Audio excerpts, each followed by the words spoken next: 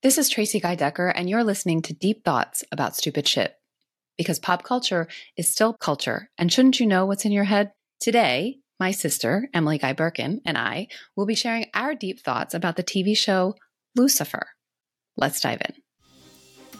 Have you ever had something you love dismissed because it's just pop culture? What others might deem stupid shit, you know matters. You know it's worth talking and thinking about. And so do we. So come overthink with us as we delve into our deep thoughts about stupid shit. This show is a labor of love, but that doesn't make it free to produce. If you enjoy it even half as much as we do, please consider helping to keep us overthinking. You can support us at our Patreon. There's a link in the show notes. Or leave a positive review so others can find us. And of course, share the show with your people. All right, Em. So we're not going to do the what do you know, because listeners, if you don't already know, this is actually our second podcast together as sisters. Our first is a deep dive, episode by episode, of Lucifer. So if you really want to know more about how we got into Lucifer and what we know about it, if you are in fact a Lucy fan, please rewatch with us. The show is called Lightbringers. We will link to it in the show notes here, and we have a lot of fun with it. We've been recording for like 2 years now, I think. So even though we only started releasing as a podcast a couple months ago, the recordings are old. Anyway.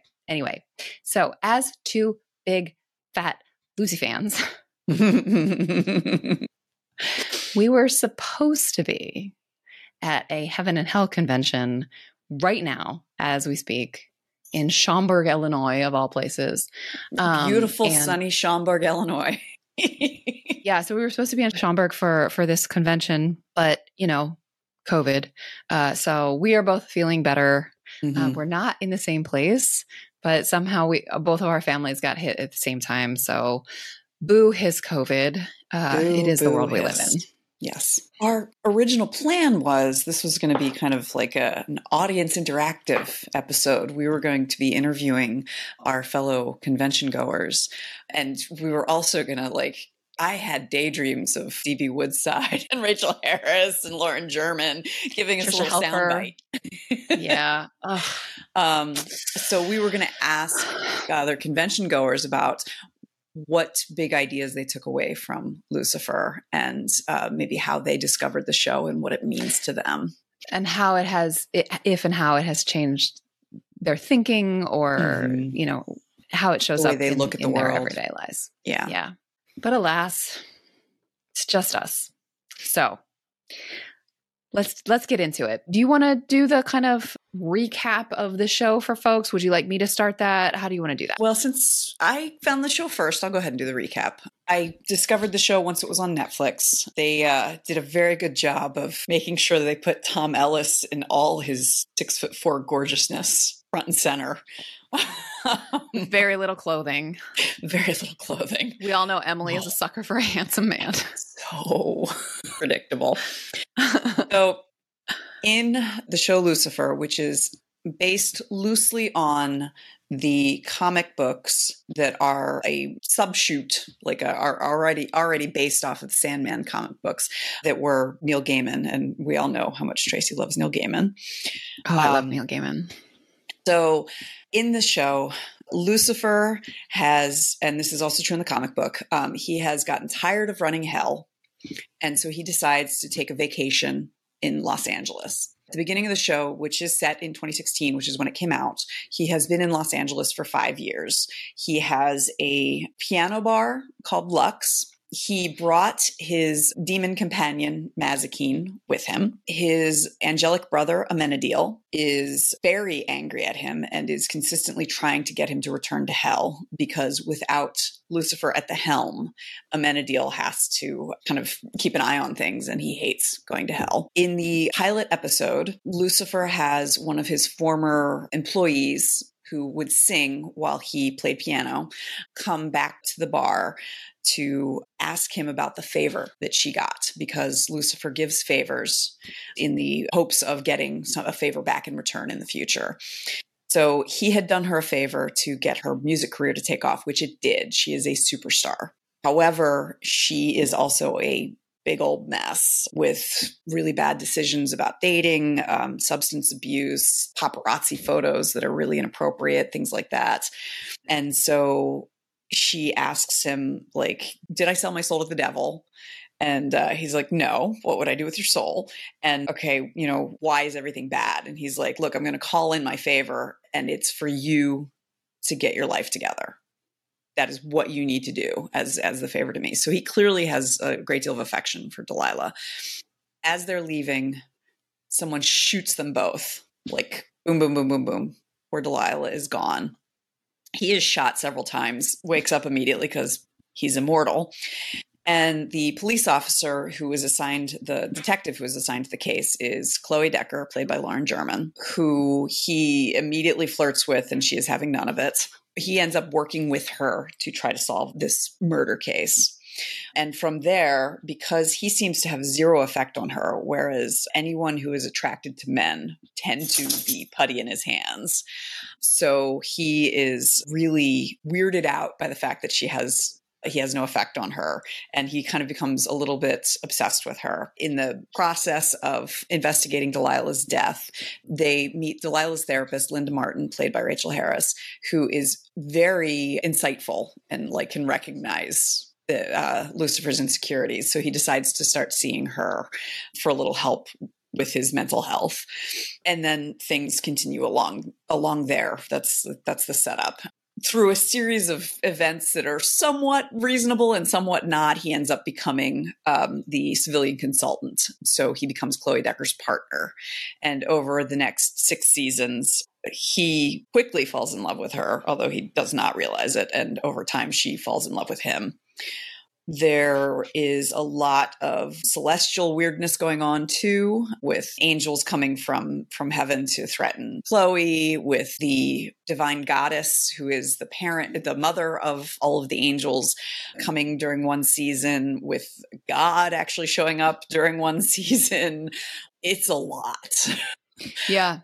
I think one piece that is important that you hadn't gotten to yet is that in the beginning, and for most of the characters, Lucifer never says he is other than he is. He uses the name Lucifer Morningstar. He says, I'm the devil. And so, of course, people think he's delusional, or they one character, Ella, thinks he's a character actor who just never breaks character.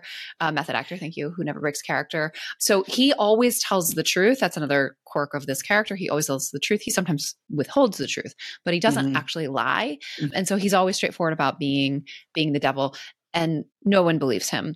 Now, at some point at the end of season 3, so in season 4, Chloe knows that that it's true, that it's all real. And so she knows for the final 3 of the 6 seasons. Yes. And then a couple of other characters do eventually learn the truth as well. So that's an important piece where we get some dramatic irony, which regular listeners know is something that I love. So from the beginning, we have dramatic irony where we know that he really is, in fact, the devil, but none of the other human characters know that, at least in the beginning. I'd actually like to say one of the things I find really fun and kind of delicious is thinking through what Chloe must think of him during those first 3 seasons, because she knows he doesn't lie. Right. She knows it's an important part of who he is. And yet she also knows that he can't possibly be what he says he is. So she must think he believes that he is? Yes. The thinking through how she handles that cognitive dissonance, I find really interesting and fascinating. And how she could actually fall in love with that. She has feelings for him. Yeah. In the first season, she's he's a weirdo. I mean, he's an attractive weirdo.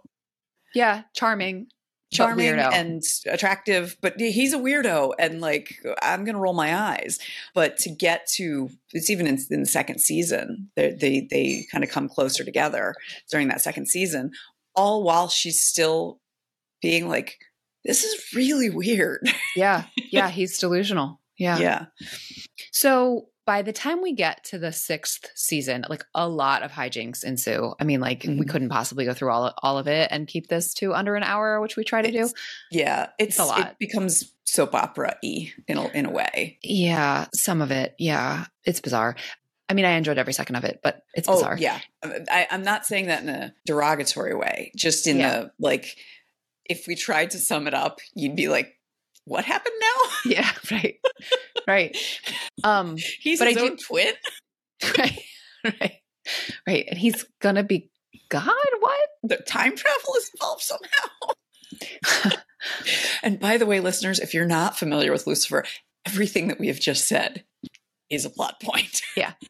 But I do think it's important to note that the structure of the show, right? So it is a combination police procedural with a case of the week and also this kind of overarching family drama where the family happens to be like God and the angels. And there's some really interesting philosophical points in all of that, and also some societal things that come up. Like when we were recording Lightbringers initially, and we talked about the fact that it is a police procedural, and we realized that we, both literally me and Emily, but also we, the broader like American culture, have been so conditioned to expect and accept police procedurals as the vehicle on which we tell stories that we have become completely immune to what's sort of the assumptions that are behind that, which Emily introduced me to the term copaganda. And that's exactly what this is in some ways, like sort of setting up that the cops are the good guys and that this chassis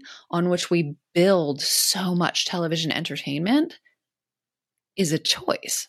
It's not natural. And that was something that like, I was almost embarrassed that I had so completely internalized that idea that procedurals is kind of the natural storytelling mechanism, especially for television. So I think that's something that I also want to like name up front, that this show, I'm not sure what the right metaphor is. I started to say falls prey to, but that's not the right word because that implies a passivity to the showrunners that I don't want to excuse them. I mean, I love them. So I'm not, this is not a like accusatory, but I just want to like hold accountable. Like police procedural was a choice.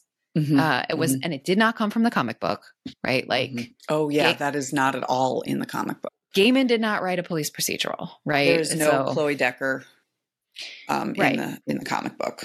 So that was a choice, and it brought a whole bunch of baggage with it, as choices do.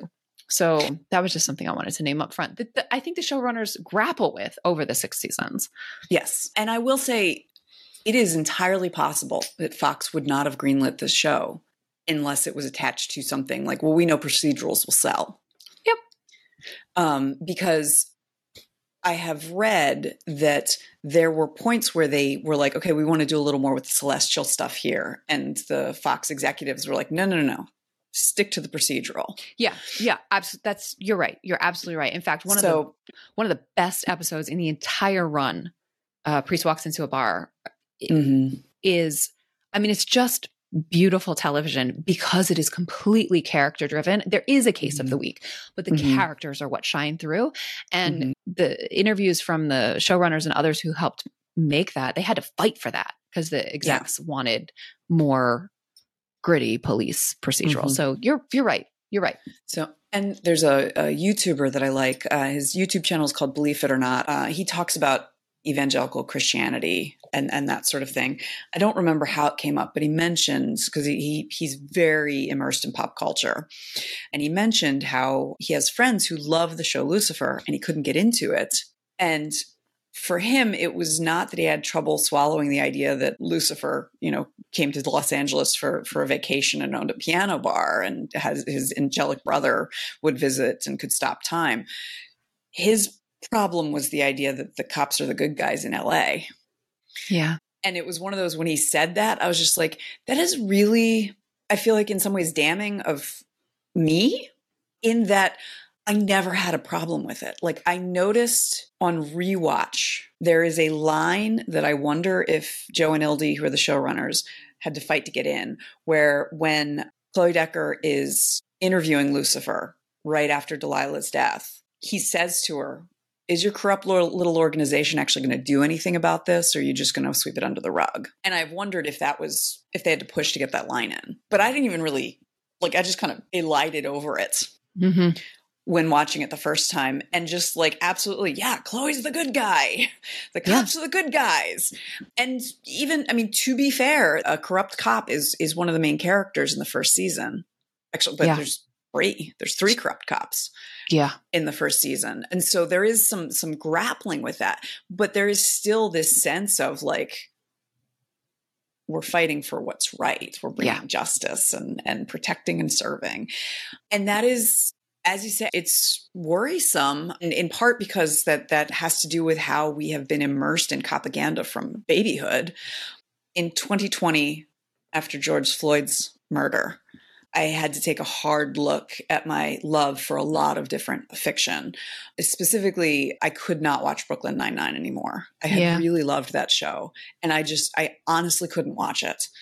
As much as I really enjoyed all of the actors, I thought they did a really good job. They had it's Mike Schur, who I love, is the showrunner. He did The Good Place and Parks and Rec. I love workplace comedies. I have an enormous crush on Andy Samberg. All kinds of good stuff. But I couldn't watch it anymore. I struggled a little bit with Lucifer as well, although I felt like I had more plausible deniability because I'm in it for the Celestials. Well, also after that, D.B. Woodside, who plays Amenadiel, who is a Black actor. Yeah, and he's been on record as saying he really pushed the showrunners to kind of grapple with the role of police, especially around race, and they do in that final season. Well, and even in was that season 4? Even before that, with Caleb, but both of those post Fox. It was once because the show was on Fox for the first 3 seasons. It got canceled, and there was a fan led campaign to save Lucifer. Hashtag save Lucifer. And so they were able to do that. Netflix picked it up.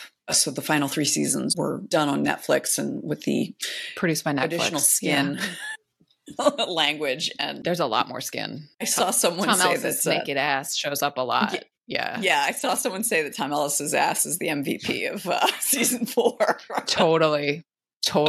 Yeah, they were like censors away. Netflix. Let's go for it. Tom's ass will play. Yeah, and we are. I might cut that out. Do not. Yeah. When I tell people about this show, I lead with the squeeing over how absolutely gorgeous, not just Tom Ellis, but the whole cast is. The whole cast is really gorgeous. Just beautiful. Really, they're all really remarkably gorgeous. From, like Trisha Helfer, who plays Charlotte Richards and the Goddess, and D.B. Woodside is gorgeous, and Lauren German is gorgeous, and Rachel Harris is gorgeous, and Leslie Ann Brandt, who plays Mazikeen, Maze, the demon right hand. Amazing. The woman was carved by a classical artist. She's just so gorgeous. I'm sure I'm forgetting. Amy Garcia, Kevin Alejandro, and Amy Garcia. Yeah. They're all just really, really good looking and good actors too. Yes, yeah, and it's an ensemble cast that. It's rare that I like every single person, like every single character. And it's not that you need to. It's not that you need to like but Tracy and I, just before we started recording, we were talking about Friends, because just this morning we learned that Matthew Perry, who played Chandler Bing, died.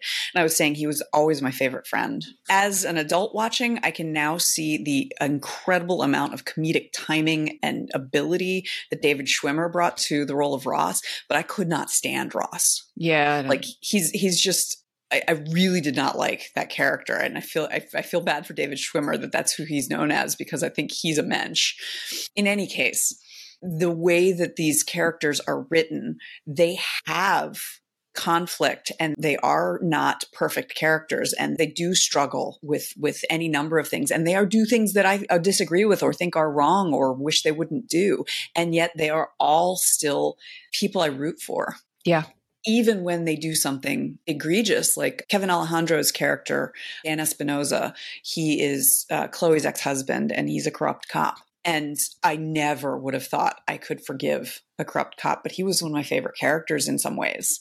There were points in the first season where I wanted him and Chloe to get back together.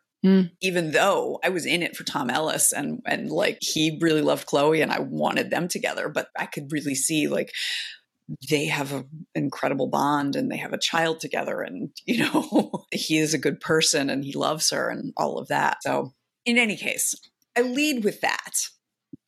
But I actually recently told my therapist that I feel like Lucifer is one of the best shows I've ever seen or any kind of media I've seen that grapples with mental health and provides like metaphors for mental health as well as direct description and understanding of mental health, because we do have the character of Linda, played by Rachel Harris, who is a therapist. Now, it ends up being, because this is how shows go, she ends up being everybody's therapist, which is, first of all, like, no, you don't go drinking with your therapy clients. And, you know, like clearly there's got to be other therapists in Los Angeles. She would refer people. But in any case, but they do have her like kind of talk people through their traumas in ways that I think is very important for the audience to see. And there's also just these incredible metaphors. I've talked to you about this before in Lightbringers, and I just want to highlight it again. In the second season, Lucifer is always self-loathing, but he is especially disgusted and horrified by himself because he killed one of his angelic brothers, because it was either kill Uriel or Uriel would kill Chloe and destroy their mother, the goddess. And so though he didn't exactly have a choice, he feels as anyone would feel in destroying your sibling. And so he lashes out. He's trying to get people to hurt him because he feels like he deserves to be punished. And he ends up finally talking to Linda about it. And he's explaining the whole thing, like, because he tells Linda, like, I'm Lucifer, banished to hell. And she takes it as a metaphor. And so he's explaining the whole thing about how he killed Uriel using Azrael's blade and blah, blah, blah, blah, blah. And she says, no, I'm not doing this anymore. Stop with the metaphor. Tell me what's really happening. Show me who you are. And he says, are you sure? And she was like, yes, we cannot move forward without you doing this. And so he very gently shows his devil face, which you see on occasion. It's horrifying. It's burned. It's red and ugly and bald. And it's just this lovely moment. They're in her office at night. The way that the cinematographer handled it, they have lights going past as if there are cars driving past. And so there's lights going over his face, and you just see his face and like the back of her head. And then he comes back to his Tom Ellis face, and he gives this little, like, not quite a smile, like, hey, are we okay kind of look. And Linda is not. She is catatonic, basically. And that moment reminded me so much of what people who deal with serious mental health crises feel like when finally showing their true face to someone they trust. And it's devastating because she can't handle it. And the thing is, that is also probably going to be the case for a lot of people who do show their true selves. They might show it to a friend who can't handle it. And so he just very quietly gets up and leaves. And it's heartbreaking, but it makes me feel like I better understand what it's like to be in that situation, to be, you know, suicidal, or to be trans, or, you know, anything that someone might find difficult to take, and the fear of what that would be. I want to even broaden it even further, because I think part of the heartbreak and the resonance of that moment is that anything about which one has taken on a posture of self-loathing, anything about which one has sort of internalized that it's not okay, that if that other person knew this about me, that they would reject me, which it could be absolutely anything. I think it is completely human to have had a moment like that, whether it was something that society told us or something that we just had internalized. It could be something that when said out loud, very few people would think should need to be hidden. But so many of us walk through thinking like, I'm a fraud. And if they knew, they wouldn't like me anymore. It reminded me of after Robin Williams' death, I remember reading something from a comedian saying that one of the difficult things of being a comedian is that people expect you to be funny. And so if you drop that mask and you're not funny, like that's when it's very clear that the comedian trusts you. Like that if you're the audience and if you say like, what happened to the fun guy? They're going to put that mask right back up again and make jokes. And so that's that sort of thing. Like if they knew the real me, that I'm sad, that I'm self-loathing, that, whatever it is, I'm not funny all the time. That moment. Yeah. I think the resonance and the heartbreak and the strength of the actor too. I mean, you point out that the little smile that's like hopeful and fearful all at the same time. And then the very quiet, like, of course I should have known as he leaves the office. Yeah, how do you make your face do that? Like on purpose? Know. Not an actor, but I don't know how. How do you have that kind of control over your face muscles? Yeah. Yeah. So that's one relatively early moment in the six series of 6 seasons, of sort of seeing a mental health metaphor, but it's not the only. Do you want to share others? The other one that really stuck with me because it made me mad. Right. Was so there's Ella Lopez, who she doesn't join the cast until season 2. She is she's like the forensics expert. And she is this like ray of sunshine. She hugs everyone. She always wears these funny, cute, adorable t-shirts. She is tiny and adorable.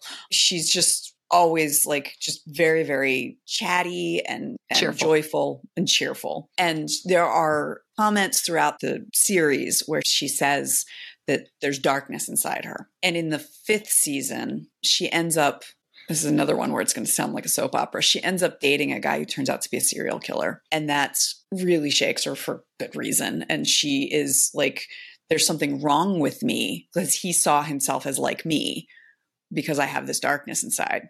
And she ends up seeing Linda because Linda's the only therapist in Los Angeles. And she describes what this inner darkness is. And what she describes is very clearly intrusive thoughts. Like she's talking about, she was going for a run or something. She saw a guy on his phone walking, not paying attention. It was like he was about to walk into traffic. And she saw it happen in front of her that, he got hit and blood everywhere and blah, blah, blah, blah, blah. And then she didn't do anything. And then it was too late. And Linda's like, oh, did he get hit? And she's like, no. He looked up and he stopped. But I had that thought and I didn't do anything. And my frustration with that episode, which otherwise handles her intrusive thoughts very well because she ends up talking to God, as played by Dennis Haysbert, who makes it clear to her that the darkness is not who she is. That is, something that is within her, but that is also because of how much brightness she has. The darker the darkness, the brighter the light. But I was very frustrated by it because it was clearly intrusive thoughts. I have had intrusive thoughts my entire life. I did not know what they were until I was in my 30s.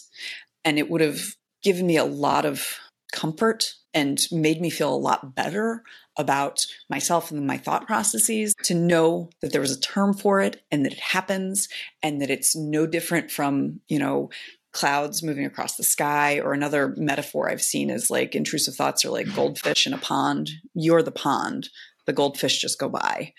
That was a moment where they very easily could have had Linda say, that sounds like intrusive thoughts. And those are common. And I know it was because they wanted the Ella character to have the moment with God and get that reassurance that way. But they very easily could have had her say, like, those are intrusive thoughts. And Ella goes, like, yeah, but mine are worse. And exceptionalize herself and say, like, no, that might be other people, but I'm bad. And then still have that moment with God. Considering how well they handle so many other things. So like the moment that I talked about earlier, there's also a moment in season 4 where Lucifer has a breakthrough, realizing like he blames everyone for his problems, but really it's all self-loathing. There is quite a bit with Mazikeen is best friends with Linda, and how Linda talks to Maze about like self-worth comes from within, bitches. and helping her become her own person rather than Lucifer's minion, which is what she was created to be. So there's so many moments. There's also there's a lot of work that multiple characters do about sort of conflict and strife with families of origin. Yes. Like a lot. Yes. There's some really lovely things that we see. So Amenadiel is kind of an antagonist in the first season, but even in the first season, there are these lovely moments between him and Lucifer showing their long history together as brothers. And he becomes, very much a protagonist over time.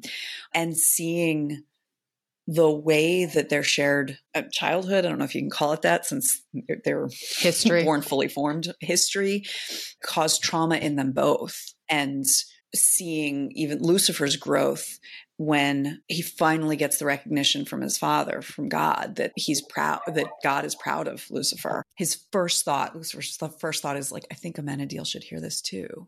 Mm-hmm, mm-hmm. And so there's a lot there in terms of recognizing the trauma of childhood. Lucifer was the favored son until he rebelled, according to the background within the show. But Amenadiel was like the oldest child, follow the rules, do what my parents want, and, get the gold star, and how that causes trauma as well. It's all, I think it gives people a lot of ways in. There's a lot of paths into self-knowledge from watching this show that I find lovely and so hopeful. Yeah. So we have been recording Lightbringers since 2021. We have very much slowed down in our recording because, like, when we first started, we're like, yay, every week we get to watch 2 episodes and talk to our sister, blah, blah, blah. We were so excited. And now we're in season 6 and both of us are like, I haven't watched yet. Have you? All right, let's reschedule. That's true. And there's a couple, like, season 6 is no one's favorite season. As far as I know, I mean, in the fandom, there's a lot of people who are really mad about season 6. The way that it ended, I don't have an issue with the way that it ended because I really do get into like the kind of logistics and practicality of an immortal being and a human woman. And there's no happy ending where they're together. Until after she dies. And she's in her 30s and he looks like he's in his 30s. Years old. Yeah. So like, I was totally fine with them being separated for the duration of her life and then being together forever after her death. And in fact, that was like the happiest happy ending I think that we could get. But it's still, there were quite a few things where it just didn't sit quite the way I wanted it to. One thing that really stuck with me about the final season that I really liked and felt was a wonderful theme and message to end on is the show ends with Lucifer realizing that his job, instead of being the punisher of hell, being the king of torment, is to help the damned souls overcome the guilt that has put them in hell, overcome the trauma that they've been carrying so that they can then go to heaven. Because by becoming better people. I think that's an important becoming better piece. people. It's not just about like not feeling guilty about the past harms caused, but rather becoming better people. Becoming the people beings that they that they had the potential to be. And Lucifer accidentally helped 2 different characters do that and then realized like he could do that. And so he basically creates a therapy room like the one that Linda has in hell. And he works with the souls, not one-on-one because there's too many, but 3 at a time at least. So that is where he ends. Chloe had left the LAPD because she wanted to support Lucifer in becoming God. Again, this sounds like a soap opera, and she learns in a way that is like, how is it you just learned this? But she learns of the overwhelming racism like throughout the LAPD. There's an episode starring Marin Dungy I'm not sure how to pronounce her last name. She's an actress who I love, who's been in a bunch of different things, including Better Off Ted, and she had a role in Brooklyn Nine-Nine too. Oh my God, we should record an episode about Better Off Ted. We have to record an episode about Better Off Ted. So she is a beat cop who wanted to be a detective. She's a Black woman, and Amenadiel, who has joined the force, is seeing firsthand how much horrible racism there is. And he asks Maren Dungy's character, why do you do this? And she's like, well, because if I don't, there's no one here to keep an eye on this. And so Chloe learns about this. She's trying to decide, like, should I come back to the LAPD? What if that's going to be bad for my kids? And Amenadiel's like, well, I don't have that choice. And Maren Dungy's character doesn't have that choice. And so it becomes clear that meaningful work, and Chloe's also completely lost without a job. She's very bored. She's kind of loses herself a little bit.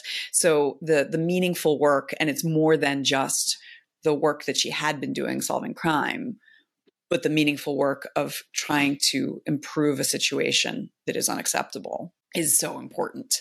I really appreciated, because I don't know, how often do we get that message? The importance of finding the work that you are good at and can do and that will help. There's wonderful. Something about purpose, I think, in the way that it's presented as well. But it's not, the way that the show presents it, it's not sort of grandiose. I mean, the whole point is that, like, the small acts that make a difference. I mean, Chloe becoming lieutenant is actually relatively grandiose, but some of the points that are made specifically between Amenadiel and Linda are, who's gotten used to being the therapist for angels, and now is feeling a little, like, let down by just ordinary human psychotherapy problems. And Amenadiel, like, really pushes back on that. And I think the kind of undercurrent of that season for us, in terms of, what you have labeled meaningful work, like, I want to nuance the word work, because it's not even necessarily like labor for compensation. Yeah. Right. It's about impact, and the fact that even seemingly small acts can have much more important impact to the folks whom they affect. And that feels like a really important message, that you're right. We get it, but we don't we get it, but we don't get it. Like, I feel like it's sort of societally, it'll be given with one hand and taken away with the other, as we're sort of told, like, it's a wonderful life. Everything you touch makes a difference. But then also, like, if you're not a charismatic leader at the front of some big, huge impact, like, you don't actually matter. Or even if you're not productive enough and you're not completing all your to-do lists, and, for sure. Like, the cult of if you're not waking up at 4:30 and doing hot yoga, like, what are you even doing with your life? Yeah. And to that point, like, the first person that Lucifer helps get from hell to heaven is Lee, Mr. Set Out Bitch, who is a minor character we see at the very beginning of season 2, 3, 4, and then 5, and then again at the end of season 5. Beginning of season 5, he is dead and in hell. And Lucifer basically ends up trying to help solve his murder within hell. And by doing so, it is it's a big thing. I mean, like, to have, like, the ruler of hell actually, taking you around. But it's a relatively little thing, because where they end up is standing outside of his parents' house, Lee's parents' house, where his sister is having a baby shower. That's right. It was the last time his whole family was together, because his parents died. I think his mom first, after that.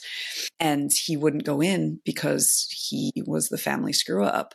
And he knew if he went in, he was just going to let them down again. And so that was, like, the moment that's really hurt him in a way that set him on this path that led him to go to dying and going to hell, even though we learn in that episode just how much his sister loved him and missed him all that time. And so, like, it is a relatively little thing, to talk through that moment, because that's the sort of thing where, like, I have no doubt that, if Lee were a real person, he wasn't thinking about that. Like, it wasn't like, like, that's the one thing that's wrong in my life. That's the thing that I need to fix. But by like getting to like, this is the little moment. And we're doing this little thing, which is talking through your grief over not being there when your whole family was together for the last time. I mean, it's also significant that Lee is a petty criminal, Yes. right? And so I think that it's also significant that the person who is the object of this attention is not the charismatic, perfect leader. Mm-hmm. He's very much an everyman. Yes. Yeah. And the devotion between him and his sister is so real and yet so common, if you know what I mean. Like it's, you know, everyone has that kind of devotion somewhere. Mm-hmm. There's someone that they feel that way about, and that person feels that way about them. And I'm going to get teary-eyed. I like he's kind of a gag character, Lee is, but he really tugs at your heartstrings. He becomes this like such an important character to Lucifer and to the audience, even though he is a petty criminal who is making terrible decisions and who is hurting the people who love him best, but only because he doesn't know how else to be. Yeah. So the last theme from Lucifer that I wanted to kind of articulate is the importance of, it's a constellation. It's redemption.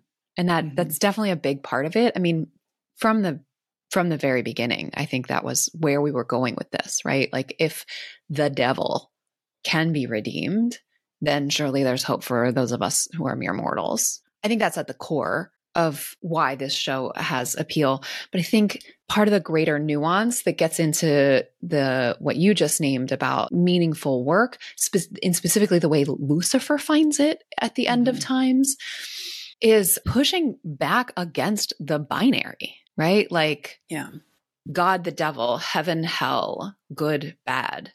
That binary is constantly reasserting itself and pushing itself on Lucifer and telling him that he's bad, which is part of the whole self-loathing.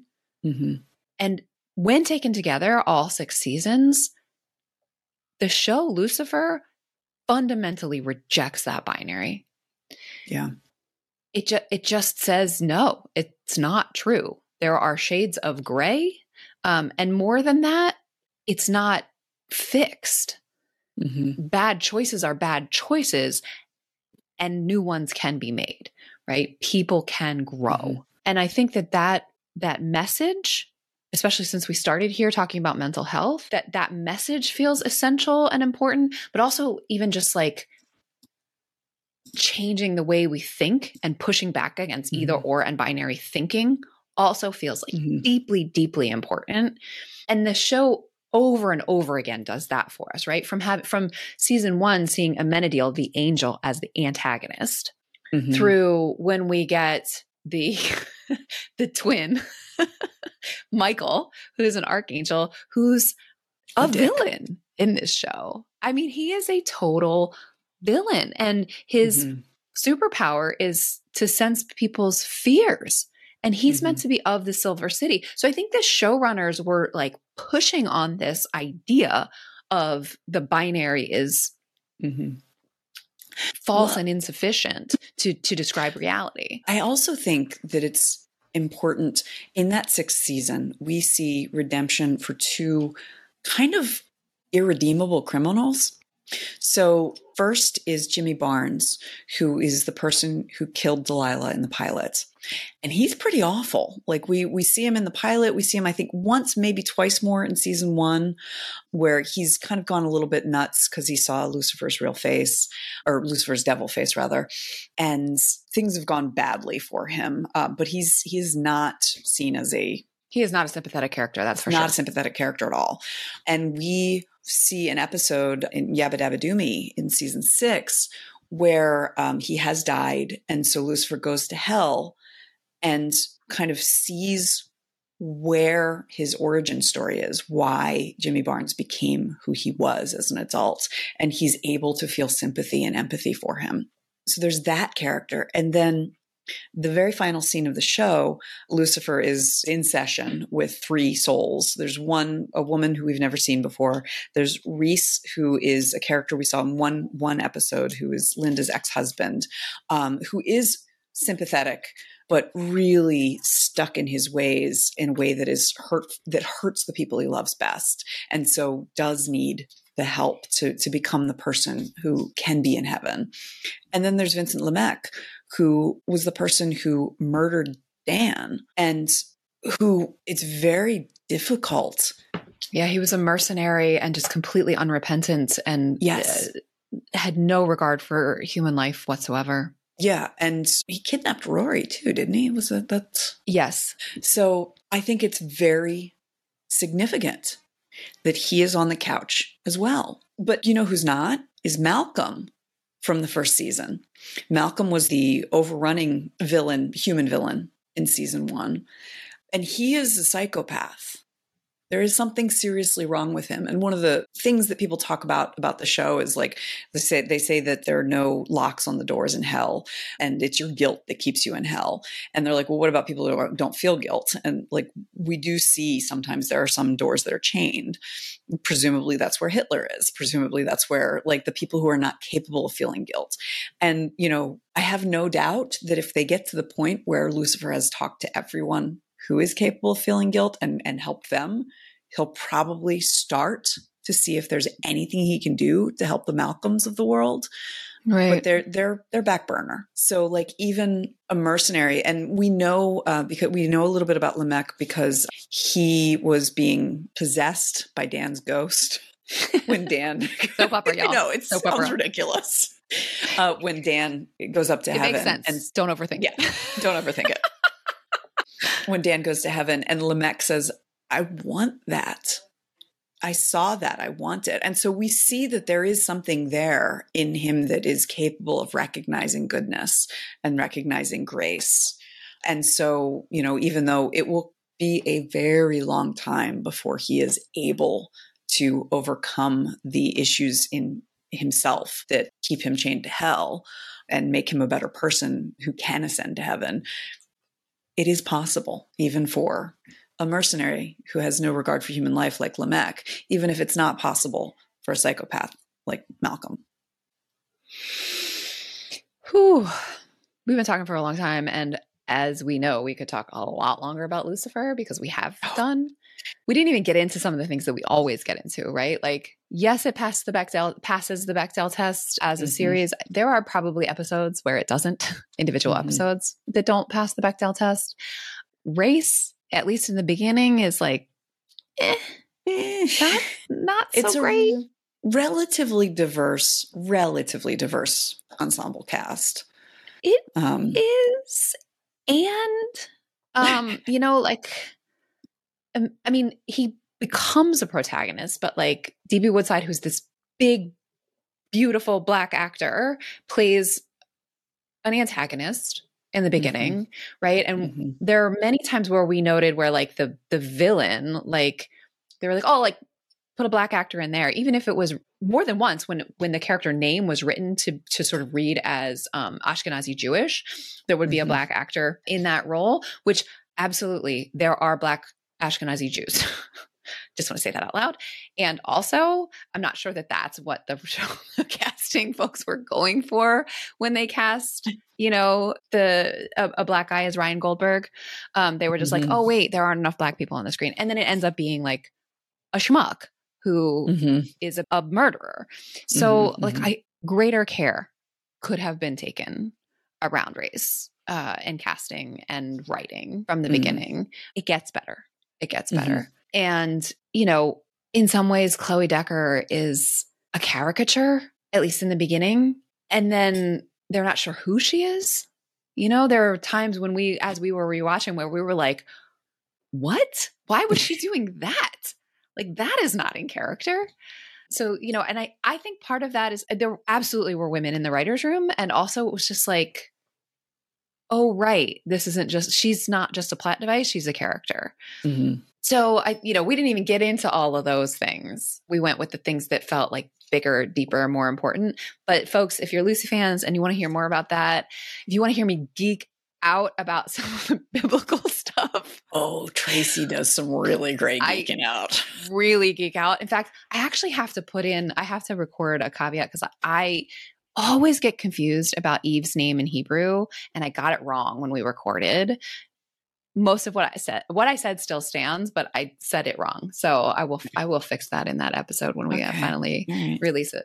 But yeah, I folks, I geek out like really deep in the weeds. Delightful. So, all right. Any final thoughts? No, I think it's just a fun show that has a lot of deeper stuff in it. It's a still waters run deep kind of show. Yeah. It's also, I mean, one of the reasons we wanted to do, like, one of the ways that we kind of promoted the Lightbringers is that, like, we both like dig deep into religious, philosophical, sociological, psychological analysis.